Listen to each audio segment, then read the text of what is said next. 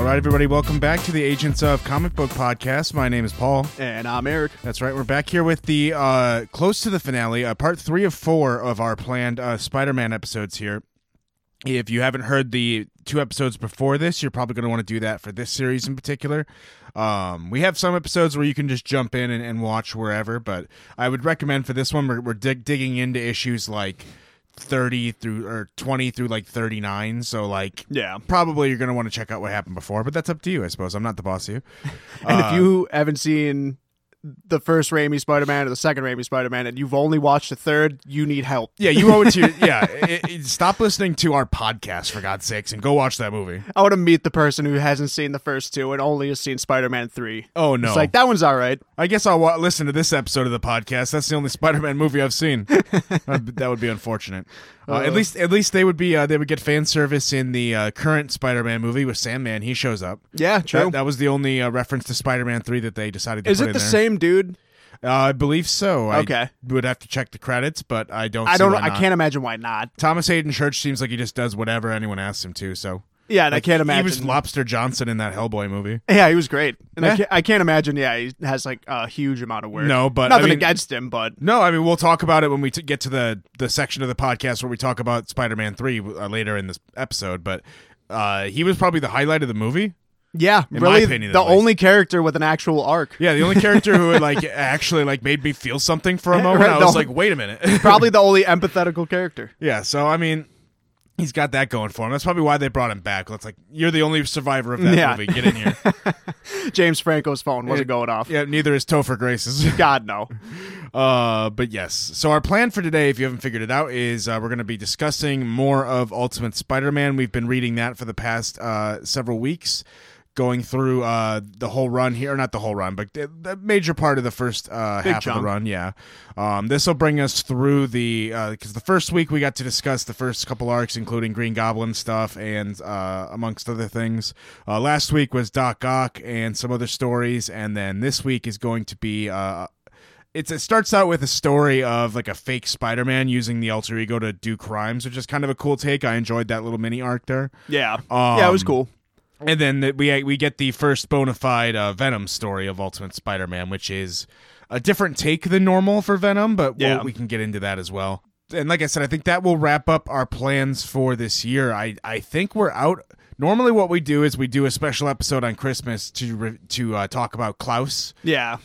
By Grant Morrison and Dan Mora. But we did do it last year, didn't we? No, we did. We went through and covered the last of the issues that we hadn't covered yet. That's right. So now there's nothing left. We've talked about the whole book. So God willing, we'll get another one someday. If there is one, if they end up releasing a book, then we will warm up the oven. We'll get back into the studio and we will do an episode if we have to. But it'll be Christmas in July. I don't think that's going to happen because surprise comics never happen. Yeah, exactly. They're always announced months in advance, so especially nowadays. Yeah, so that's unfortunate. But hey, whenever they can bless us with that, it doesn't even have to be on Christmas. I mean, it's nice. It could be whenever. But I'll take it.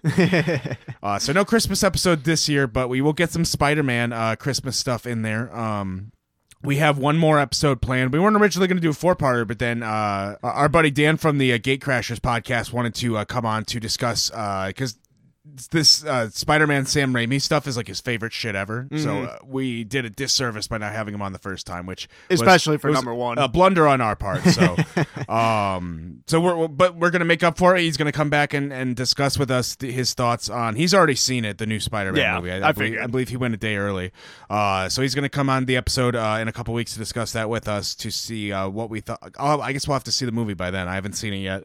Yeah, I need to see that soon. So we'll have to see it sometime in the next 2 weeks. We'll have to figure that out. I'll try to find a time when there's nobody else at the theater because I'm not going near those plague-ridden commoners. Well, there's a couple other theaters by us that aren't like theater style where you get like your own individual table. Yeah, that's what Luke did. So we could try something like that. Yeah.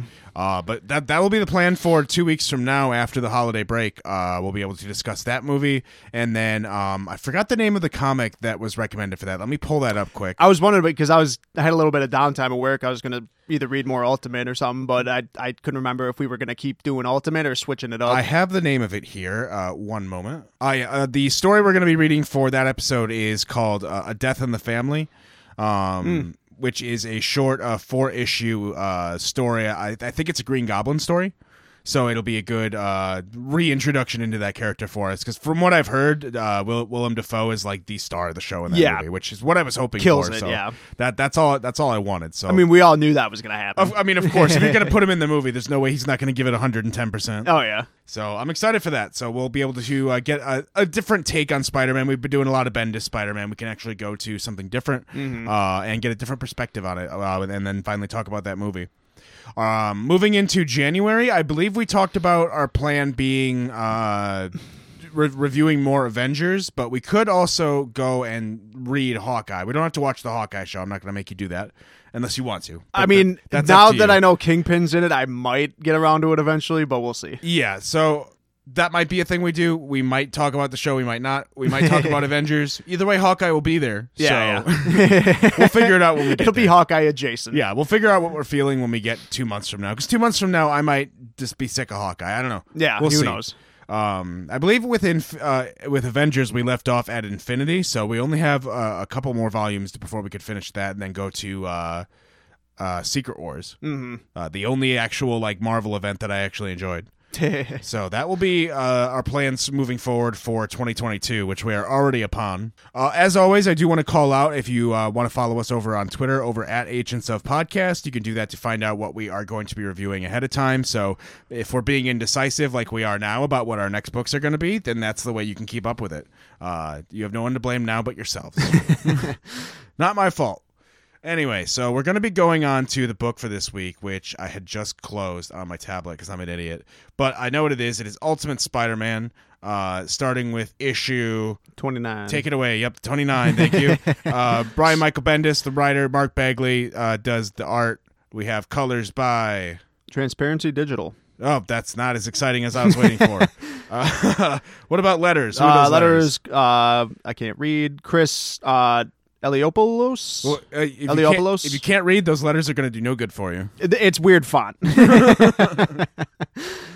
I actually have a confession. I can't read. That's a good thing this is a comic I've been book faking podcast. it this whole time. This is the right podcast for you. Why is my thing not working? Because the Marvel app is impeccable. It became terrible. They keep making it worse. Yeah, I swear, this Marvel Unlimited app, it was fine for years, and now they keep trying to make it better, and it keeps getting worse. But they're trying to make it more conducive, but it's just making it less and less. They're trying to make it, I think, more appealing. Like when someone looks at it, when they want to get into comics, they're like, "Whoa, look at all these comics!" Yeah. But then when I actually want to have it organized and read my comics, I'm like, "Whoa, look at all these comics! What the fuck?" Yeah, they just throw it everywhere. There's too many comics just on the giant page. pile. Where are the ones I was reading? Oh, it's upsetting. Anyway, so I finally found the issue we were on. Like I said, where we left off, he had just taken down Doc Ock, and I guess Kraven the Hunter, but we're not going to count that one. Yeah, and well, actually, no, he didn't take down Rhino. That would have been Iron Man. Yeah, there was a Rhino issue, but he was too late to take him down. This first arc, I actually really enjoyed because there's a really satisfying conclusion to it. It starts out with an interesting kind of twist where Spider-Man is robbing a bank. He has a security guard tied up with webs, and he says this is a robbery, and he takes all the money from the bank. Yep. And it's kind of convincing because Mark Bagley draws him exactly the same. Oh yeah. Yeah. Whoever this dude is, he knew the role. Yeah. He had to work out for months. I was gonna say, just got cut as hell to get ready for this. It's got to be believable. But yeah, obviously it's a fake Spider-Man.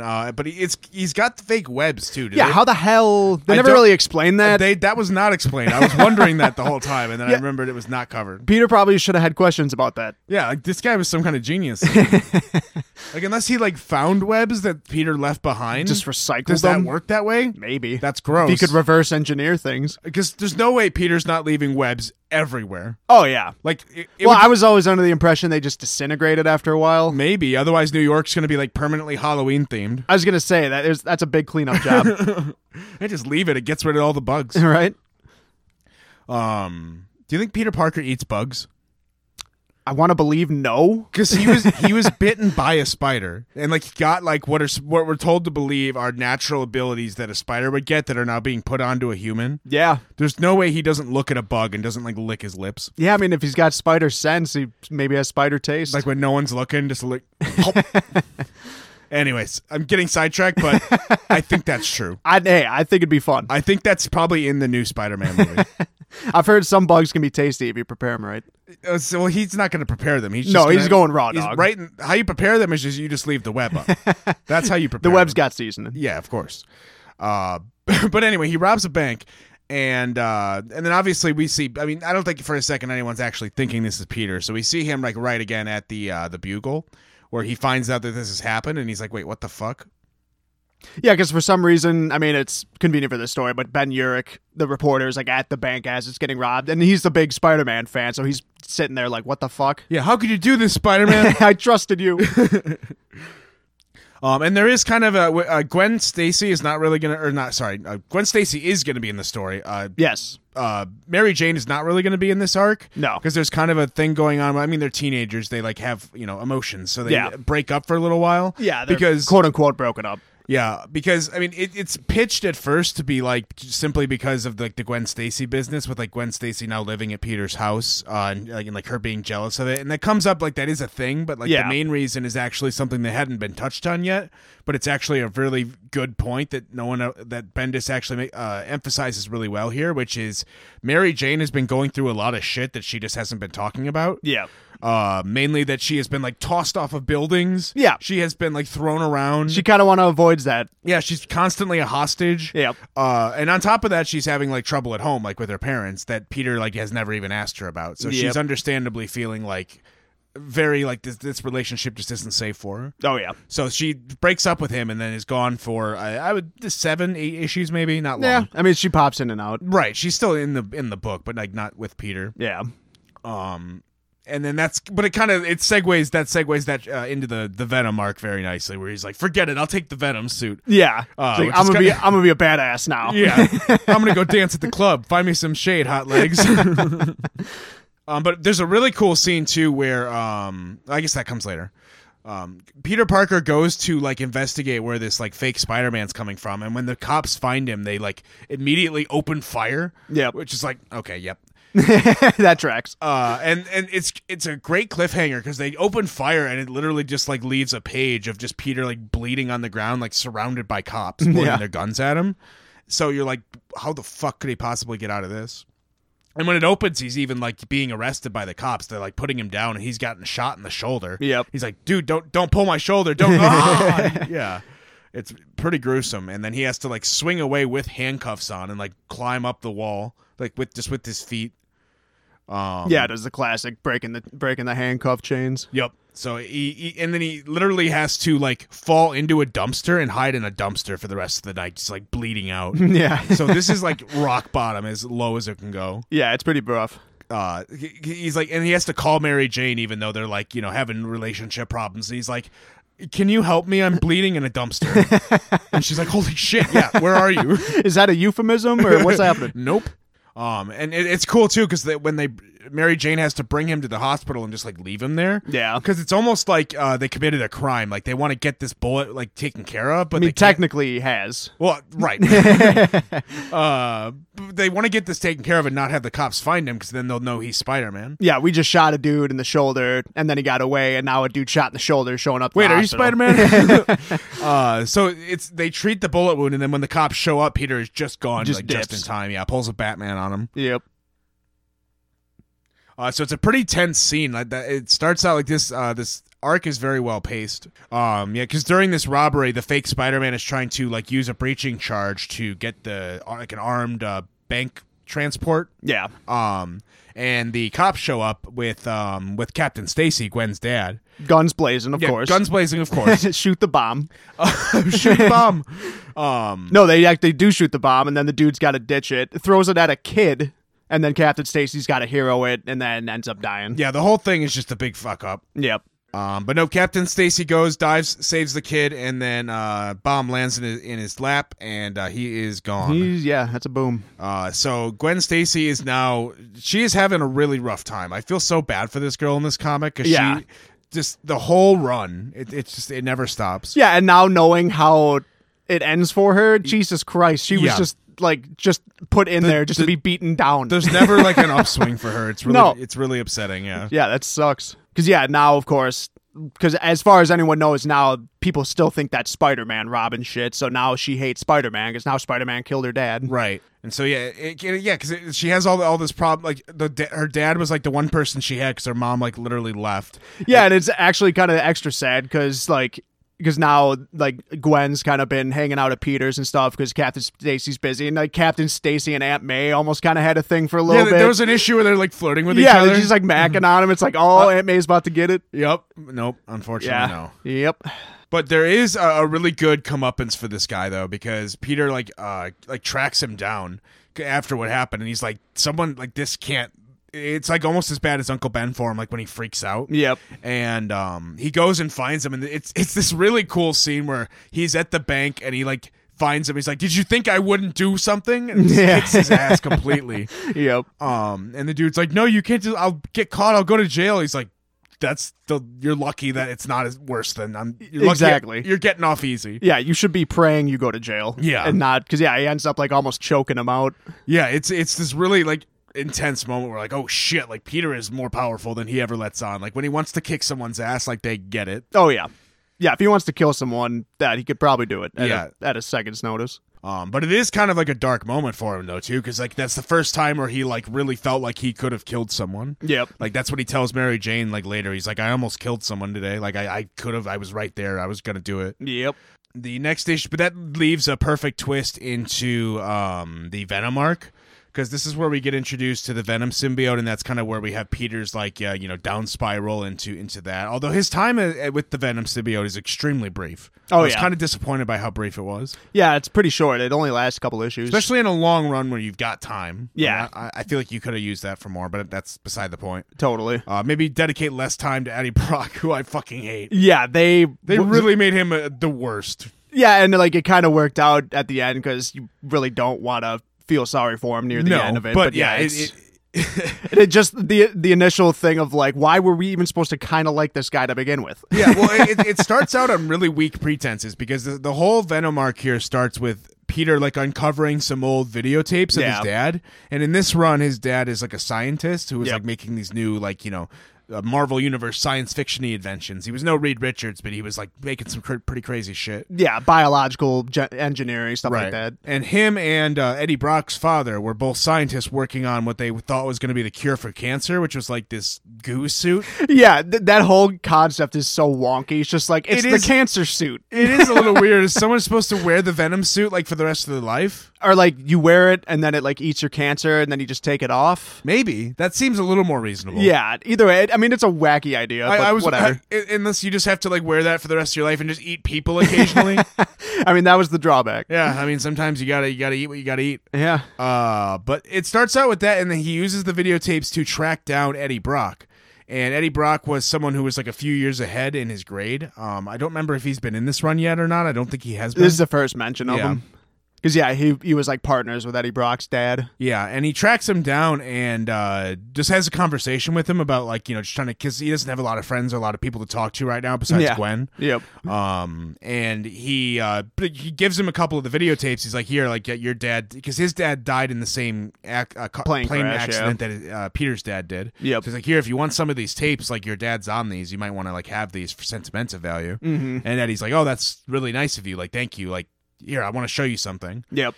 And it's like Eddie is like fully planning to let Peter like in on this whole project too. It's like the Venom project that their parents worked on. Yep. And he has like a Venom symbiote, or I mean, whatever you want to call it in this universe. It's like the goo in the jar. It's not.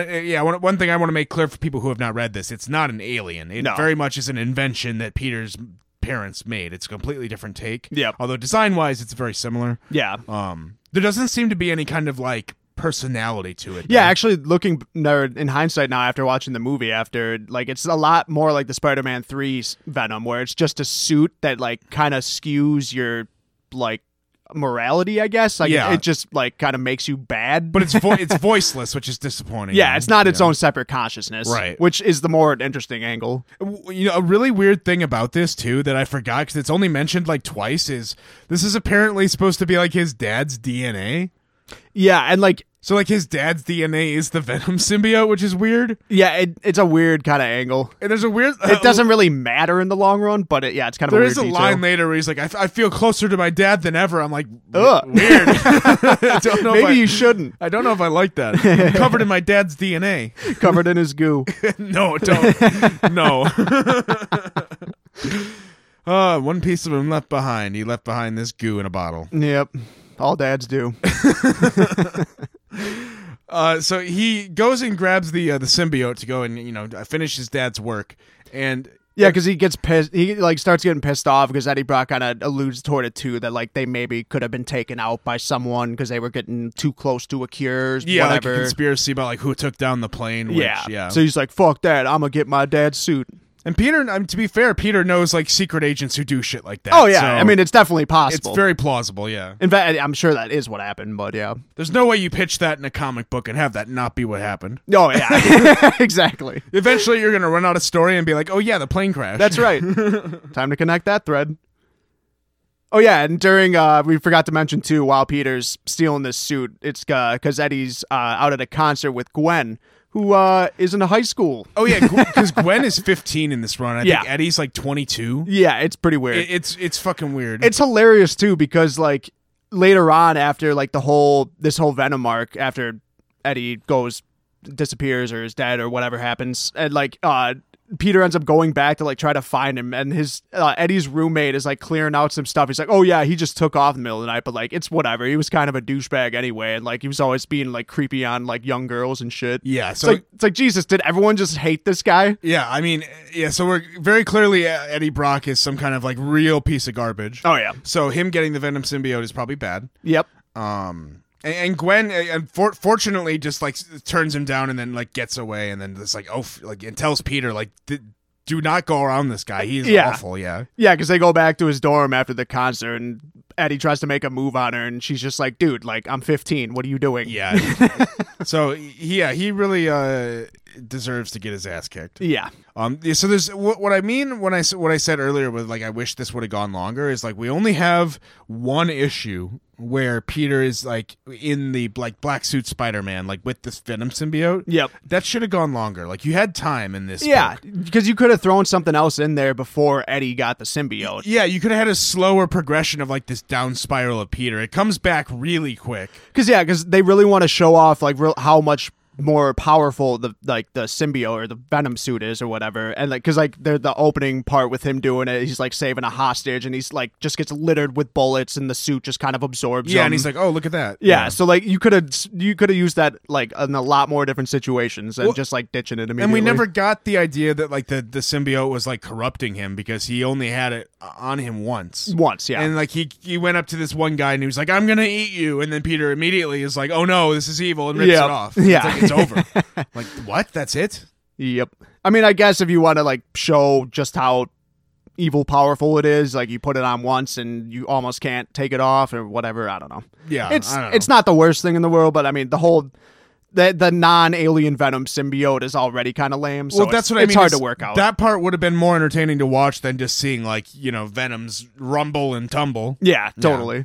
But as the story goes, as the story usually goes with Venom, it as now that Peter has gotten rid of it, it is now meant for Eddie Brock. Yep. So he goes in a fit of rage and grabs the Venom symbiote and becomes a new Venom, a horrible piece of garbage Venom. Yeah, that whole like interaction is hilarious because Eddie gets pissed because he comes back to the lab and the vial's gone. It's like, you stole my suit, and then like they have a big fight and Peter's like, no one should have that, like I got rid of it, like just forget about it. And then he leaves and Eddie's like, oh, better open up this other door with the other vial of the Venom suit that I have. Yeah, I was like, it's like, why did you get pissed about the first one? Yeah. Oh no, you took one of my many Venom symbiotes. Yeah.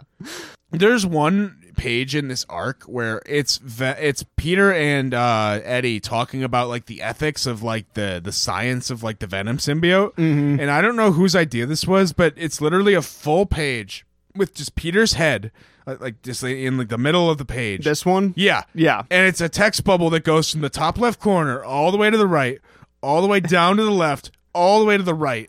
It's so bad. Yeah, I guess I never really that wasn't as jarring when I was reading it through. But yeah, that is an interesting choice. I'm not going to put that on the artist or the letterer because I've seen that a couple times in Bendis comics. Okay. I think He thinks it's a cool style. He wants to write for like prose. This is not prose. You don't have time for all that shit. And when you read that page, the one I'm talking about, none of it is like. It doesn't like. It's not poetry. It's No. just them talking about what the symbiote does. Yeah, it's like, listen, man, this is a bad idea, man. It's not needed. Yeah. Yeah, it's literally just a giant diatribe by Peter that could have been cut down to about 2 panels. So not a big deal, but I do want to call it out because I hate it. yeah, it's pretty funny. It's not big, but there's one page I don't like. But yes, it ends pretty simply with Peter and Eddie duking it out. We were going to go a little bit farther in this comic, but it looks like it's a little bit farther before we get any relevant stuff for what we're doing for the podcast. And we've gone pretty much 40 issues at this point, so I think that's pretty good. Yeah, solid chunk. There's some good moments in the arcs moving forward, though. There's another Kingpin arc coming back. Green Goblin and Doc Ock are still out there. There is a couple crossovers with different Ultimate characters, which you may or may not like. I am personally not a fan, but it works in some cases. In some cases, it does not. Well, if we're going to come back to this book, my choice would be to maybe skip ahead to Death of Spider-Man and then start talking about the Miles run, which takes place in the same universe. Oh, yeah. And reading that would probably be good for you if we're gonna read Secret Wars, because Secret Wars, the conclusion of the Hickman Avengers run, is all about the closing of the Ultimate Universe. Okay, the Ultimate Universe ends with that event and forever. Gotcha. So like literally Miles Morales like swings out of that universe and is like goes to ours. Okay, same. Yeah, because I'm pretty sure I don't think I've ever read any Miles comics or comics with Miles in it. Yep, it's this run. It's just way later. Gotcha. Yeah. So that'll be the plan. Eventually, maybe we'll get to that.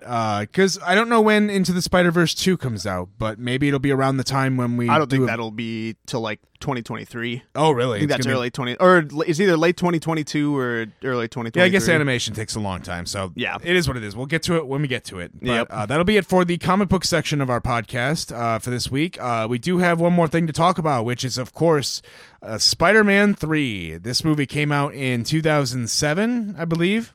I remember that because it was the opening of our local theater. It opened with this movie. They built this grand theater with like these staircases that go up and a restaurant attached. It was one of the first ones they had that too. Yep. This big fancy theater. And we have a headliner to open this theater, Spider-Man 3. You're all going to love it. Dig on this, hot legs. I totally forgot that was like the premiere movie for that. Yep. That's nuts. But so this movie is interesting because it's not unwatchable. In fact, I think it's very watchable. It's not good, but it is very watchable. Yeah, there's a lot more redeeming factors than I remembered. And even when it's not redeeming, that section in the middle where it's like ridiculous, everyone knows the part I'm talking about. Yeah, it's a sight to behold. Yeah, it's at least like comically bad or like hilariously bad. I have not read any interviews about this movie or any kind of behind the scenes knowledge, but I am sincerely wondering if Tobey Maguire like was told like, hey, you're playing a dorky kid now and like really overplaying it. Like that's probably what he thinks a dorky kid looks like. Oh yeah. This is just in my head. Yeah. This might not be true. Sorry, Tobey. So now he gets told, hey, you were playing a dorky kid. Now that you have the Venom symbiote, you're going to be cool. Yep. You're going to be a cool cat. You're just the coolest guy to ever live. So when you act it out, just act like the coolest guy you know. I just... between that and, like, what it had to have been Raimi's, like, decision to do that. The bangs, the hair. Like, and I guess that might have been mid-2000s style for that, but even still, like, that was not a cool haircut, like, at any point in history. Like, that was just, like, the emo kid haircut. There's no way that I can be convinced that whole sequence at the jazz club is not, like, intentionally bad or weird or, like, off-putting. No. Like, I get that it's supposed to be, ooh, he's being twisted and now he's evil, but there's something else to that where it's like everyone in the club is snapping and dancing. Yeah, they're just 100% into it. Are they also infected by the Venom symbiote? Is it an area of effect? Right. Or he's just that charismatic. Is that, because that part is, I still don't believe. It seems like a fever dream. It's like, because obviously everyone remembers the dancing on the sidewalk and all that, but then I completely blanked on him literally jumping on the piano and like fucking busting out some licks and then like doing a huge dance with Gwen. Yeah. And it's just like, what is happening? It's so worth watching that scene on YouTube if you don't remember it well, because there's so many little things to it that it gets crazier and crazier as you watch it. Oh yeah. Because it starts out with him going in with Gwen Stacy and like weirdly handing a waitress like a $20 bill, like very creepily whispering in her ear, "Find us some shade. Thanks, hot legs." It's like, what fucking year is this? What? Right? Like, is this 1976? You should be slapped. He's like Frank Reynolds. Yeah, really. It's a real Frank Reynolds move. Right.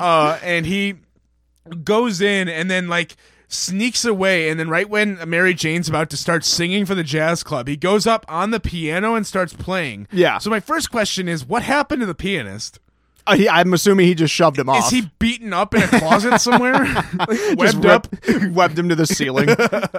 Oh god. So he just starts playing the piano, and then Mary Jane's like, "What the fuck? Where's the pianist? Like, is he okay?" "This is for you." It's like, Yeah. what? And then does this whole musical number where he is swinging from the rafters. Oh yeah. Throwing chairs across the room. Yep. Spinning and dancing, and everyone in the club is snapping. Loving like, it. Yeah. Loving it. He's like, "Dig on this." Oh yeah, I forgot to dig on this. It's like a musical number. Oh, It's man. a straight up musical number. It's fascinating. Oh yeah. It was a bold decision. It's so hard to talk about this movie and not exclusively talk about that scene. There's so much to break down there. It's insane. It's so.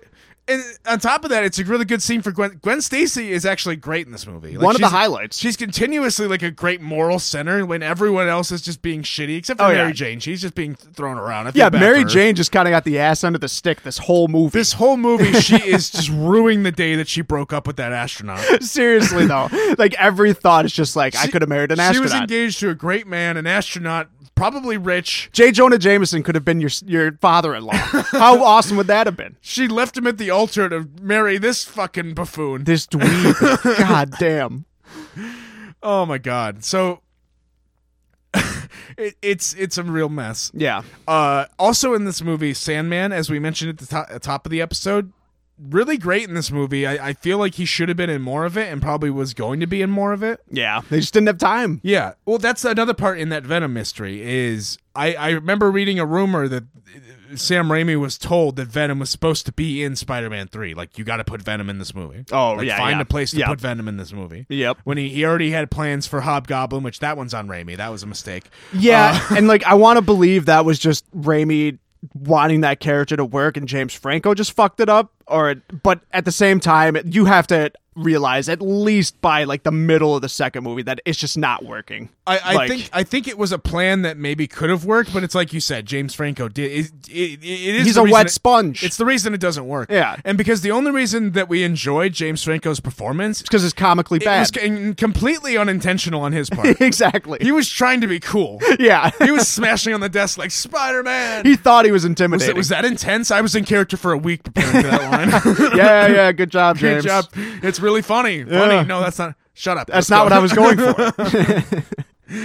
So, like, when in this movie, when they're just trying to play it straight, oh my god, there's a part when if we're talking about Hobgoblin, there's a part in this movie where Harry like is fighting Peter Parker, and they smash into Green Goblin's secret closet with all the goblin bombs. Yep. And Peter straight up throws one at him, and like, for all he knows, kills him. Oh yeah, like it just literally blows up in his face. Yeah, this movie really made evil Peter. 'Cause Oh, he's going yeah. around like straight up probably killed Harry. He doesn't give a fuck. Which honestly, this version of Harry, that's the least of your crimes. Sayonara.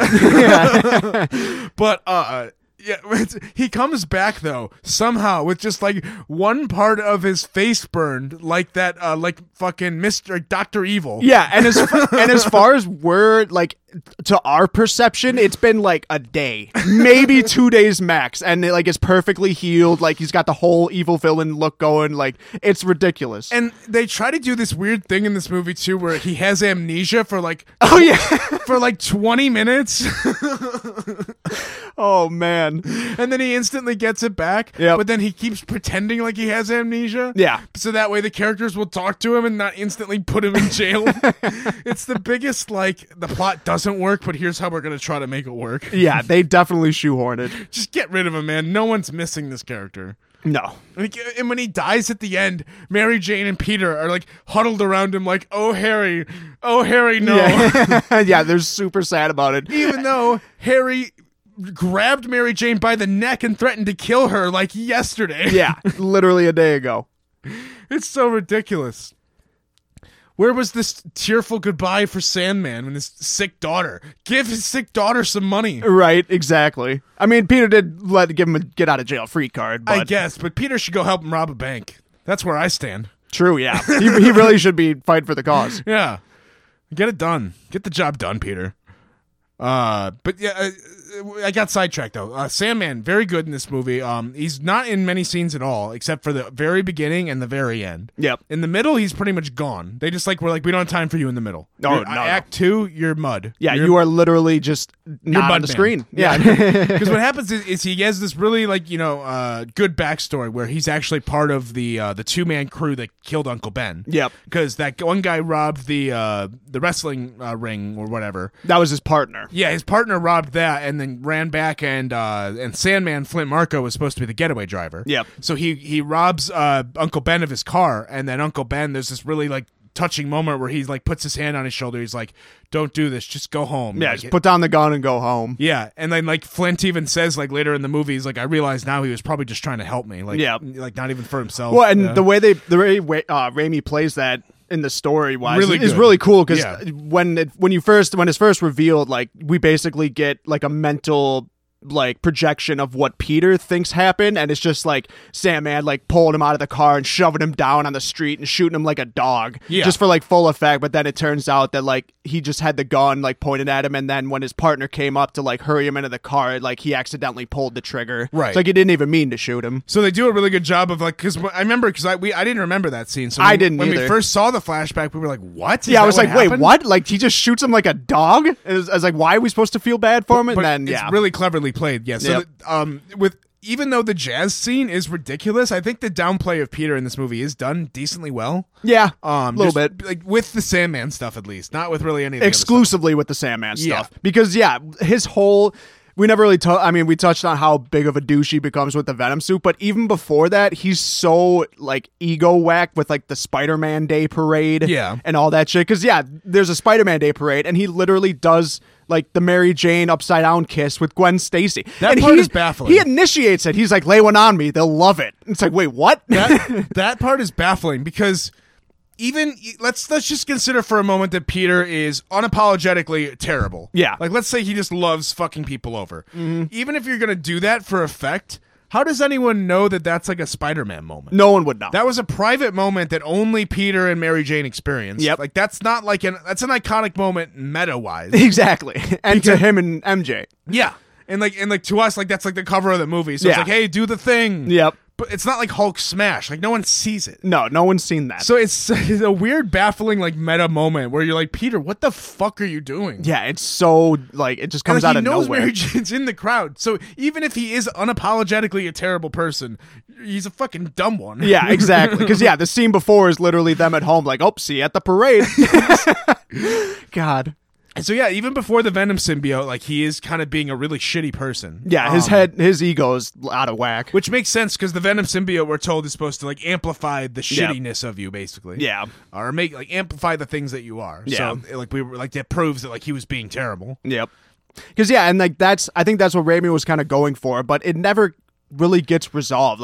At the end, Peter just, especially with him and Mary Jane, the last scene of that movie is so weird. It's just them at the place and they just kind of longingly or meaningfully stare at each other and then they just hug. Yeah, they never reconcile. And that was their reconciliation. They were just whatever. Nor do I want them to. Mary Jane can do so much better. Oh, yeah, absolutely.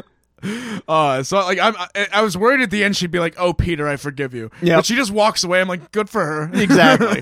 Oh man. But yeah, and I think that's really where the problem with having an overstuffed movie comes in, because there's obvious things where it's like you just don't have time. Like Sandman doesn't have the time he gets to do what he wants, but it's like that's a side character, so you can forgive it to an extent. Yeah. But when you have an overstuffed movie, you have a really hard time keeping a central theme. Oh, yeah. That makes any kind of sense. Yep. And this movie does not have one at all. Besides, like, sometimes if you're a shitty person, you can be an extra shitty person, and then there's no fixing it. Yeah. The end. You can kind of punch some people around to make things a little better, and then it just kind of ends. But yep, I mean, you fucked up, bud. Yeah. The end. Think about it. Franchise over. See you in 2021. Right. Oh man, it's just such a letdown from how good the first and second ones were. And like obviously trilogies are tough. It's very seldom that people land the second or third one. So I mean, it's a feat to do. I mean, they have one of the best sequels of all time. So yeah. They got that going. That's a thing. So I mean, we can definitely give them that. And who knows? Maybe Sandman will show up and be like, Peter, here's all the scenes we forgot to do, and they do those all in a row. Right. So that could be a thing. Yeah. But we're going to find out. We're going to see that movie, Spider-Man Around the Home, in a couple weeks, and we're going to talk about that. We're going to figure out a time to schedule a recording with Dan so we can discuss both the comic and that movie. Yep. And then that'll be some Spider-Man stuff. And actually, if we do end up doing Avengers, Spider-Man don't stop. We're gonna keep doing Spider-Man until we read every issue that there's ever been. I was gonna say we're gonna be full Marvel for a while. A little bit. I'm trying to think. I'm sure there's plenty on the slate for Marvel for next year, but what's like the next movie or TV show to come out? Well, actually, this might be a change of pace. If we want to, because Avengers, you're right, we have done a lot of Marvel. I do want to get to Avengers, but there's no reason it has to be in January. What we could maybe do, and I don't know what the comic for this would be, but I'm just throwing it out there. In January, I think 6th or 13th, so maybe we wouldn't do this right away, but this could be February. Yeah. Peacemaker comes out. Oh, that's right, yeah. So that could be there's an interesting variety of choices we would have for a comic, because Peacemaker's a very old character. Yeah. So we could go back and see like kind of what the original take on that was. Let's just cover Pax Americana. We could definitely do Pax Americana. Right. That's really the only, besides Suicide Squad. And I don't even think I've seen him in a Suicide Squad comic. For those wondering what we're talking movie. about, it is a one-off story in Multiversity. Grant Morrison comic, very much recommended. Oh, yeah. We could definitely do that, because that would go because you could just talk about that issue by itself. And yeah. You could break that down a lot. Because it's cool, because Grant Morrison plays Peacemaker and a bunch of those other characters, the charlatan characters that the Watchmen characters are based off of. Yep. And uses the characters that the Watchmen characters are based off of in their original context. Yep. Using the kind of flavor of Watchmen to tell its own story. It's very, very good. Yeah, the question Rorschach is still hilarious. Oh, it's fantastic. So that's definitely an option. But if that show starts mid-January, then we might want to do that maybe February. Yeah, we could sit on it. So we'll figure out something to do early January. We'll weigh our options. If you have an opinion, hit us up over on Twitter at Agents of Podcast and let us know, because pretty much anytime someone's requested something on Twitter, we've done it so far. Oh, yeah. We'll take it. Yep. So by all means, that's where you hit us up. Until then, I believe that covers everything for our Speedy Man coverage. Anything else for the people before we go? Find us some shade, hot legs. Find us some shade, everybody. Until then, dig on this. Oh, yes.